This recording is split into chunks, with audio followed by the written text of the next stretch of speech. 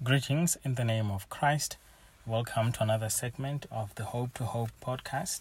This podcast exists to share Christ, His truth, and His saving love for His people. To this end, we exist to glorify God and to enjoy Him forever. And we continue with Colossians chapter 2, verse 18 to verse 15. I would love to share so much of what we see here, but because of time, I will not be able to go into the depths of the teachings that are contained in this section. But then after this one, I'm going to go into verse 16 to how far I will go with the preparation. But I just want to wrap up where I left things off the last time. But let us read the entire section again. Colossians chapter 2, verse 8 to verse 15.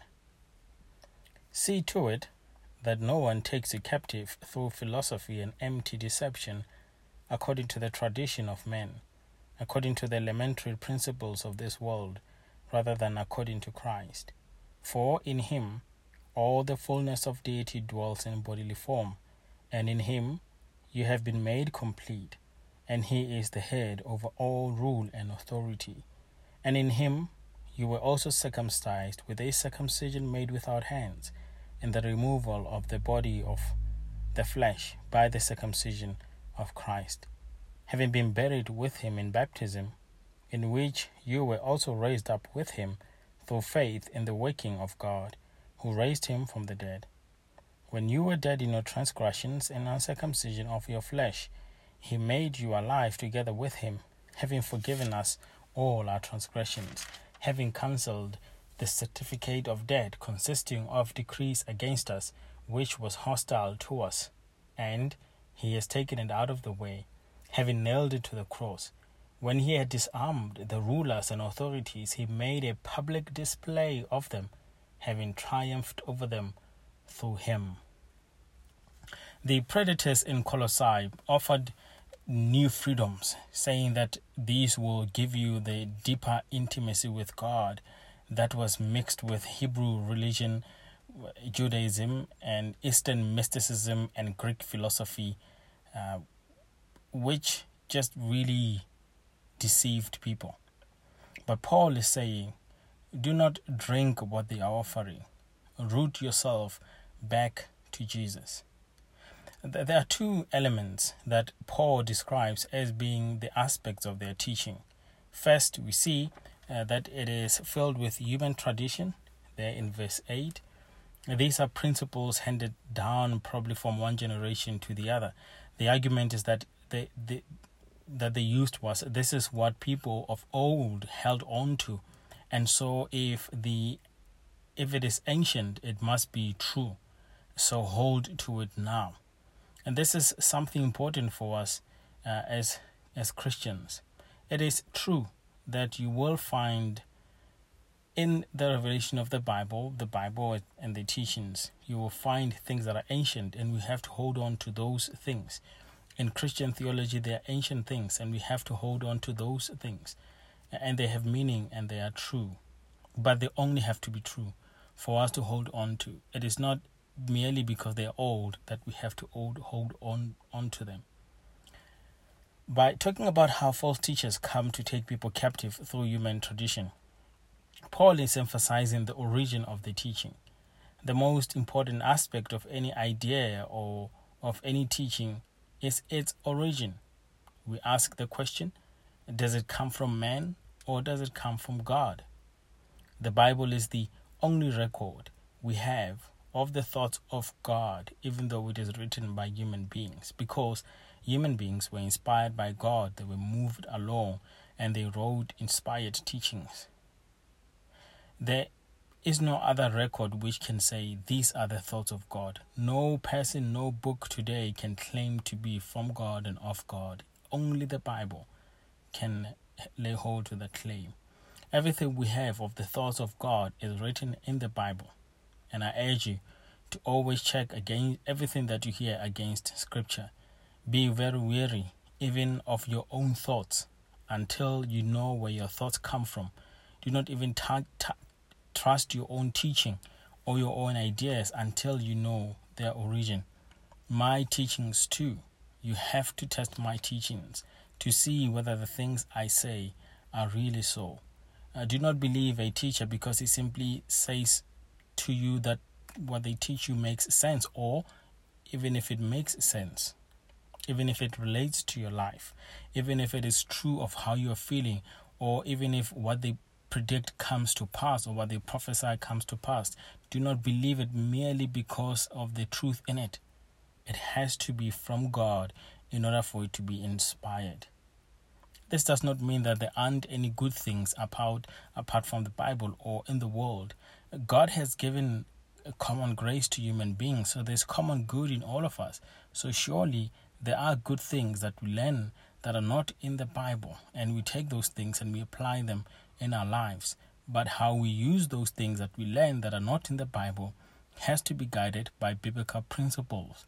For example, the Bible will not tell you how to invest your money and where to invest your money, but you will be guided by biblical principles how to go about using your money and investing your money and where you invest your money.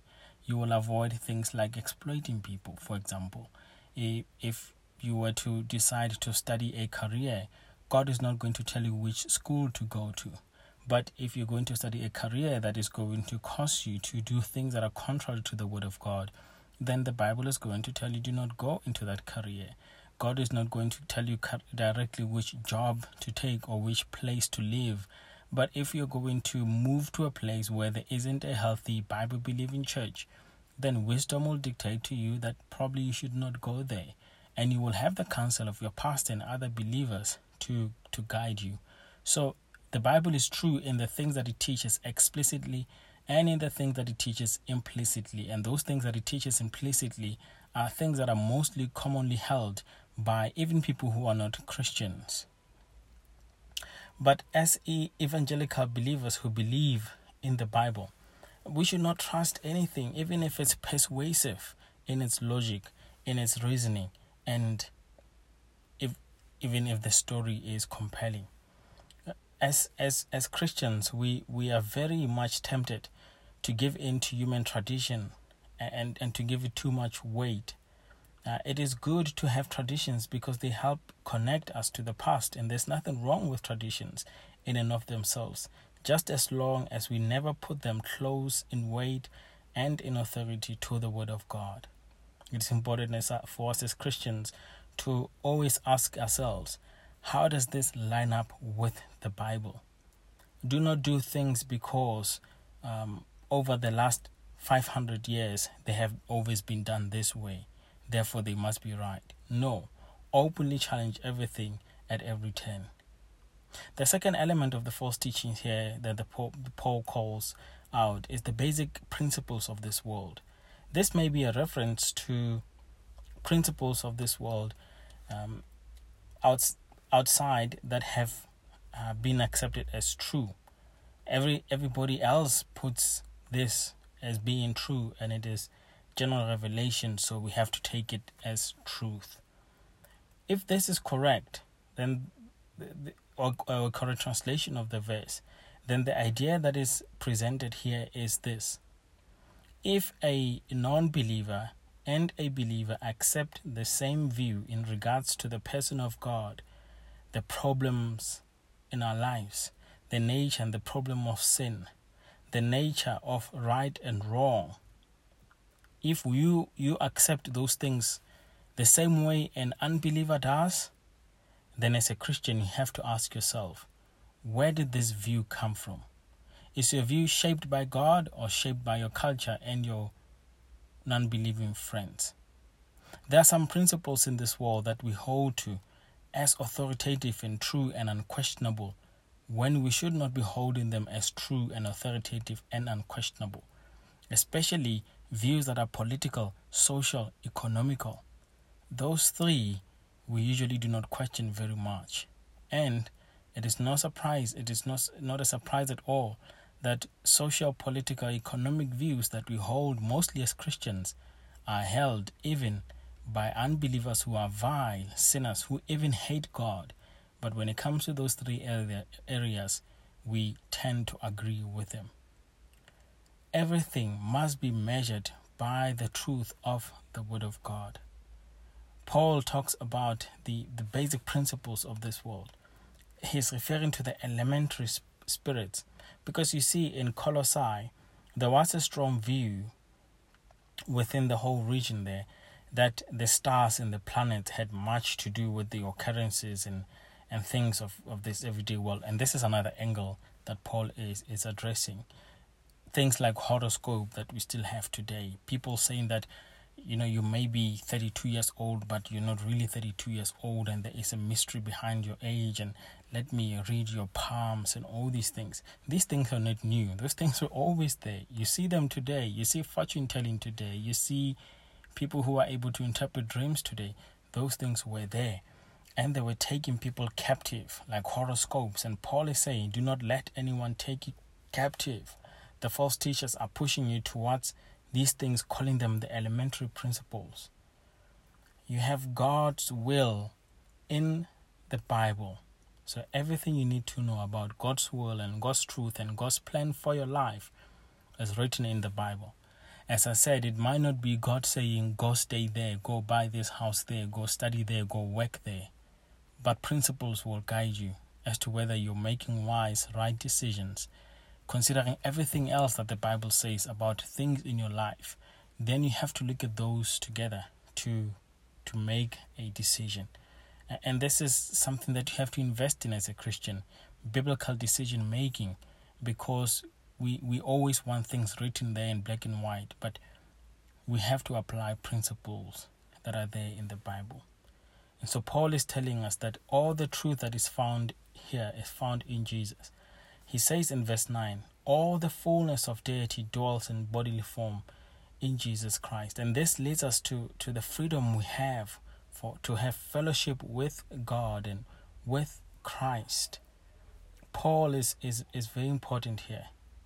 There is no connection to deity, to God himself, the creator of the universe, outside of Jesus Christ himself. He is the fullness of God. When you found Jesus, you found God. When you found Jesus, you found the whole truth that you need to find in this world. Paul recognizes that we can be held bondage to people who want to say to us that when we have Jesus, we don't have everything. And then they would want us to still seek more things and desire to have more things. And no, when we have God, when we have the Lord Jesus Christ, it is good to then pursue work energetically, careers, and focus on sharpening your skills that you have. But you have to understand that your fullness and the freedom that you have is not found in how successful you will be in life. Your full satisfaction of your soul will not be found in those things. It is found in Jesus. For in Jesus Christ we come to know God, and in Christ is eternal life. That is why he is praying to God in John chapter 17 verse 3. Now this is eternal life, that they may know you, the only true God, and Jesus Christ, whom you have sent. And I urge you then to, if you have the Lord Jesus Christ, if he has set you free, stand firm then. Do not let yourself be burdened again by a yoke of slavery. Galatians chapter 5 verse 1.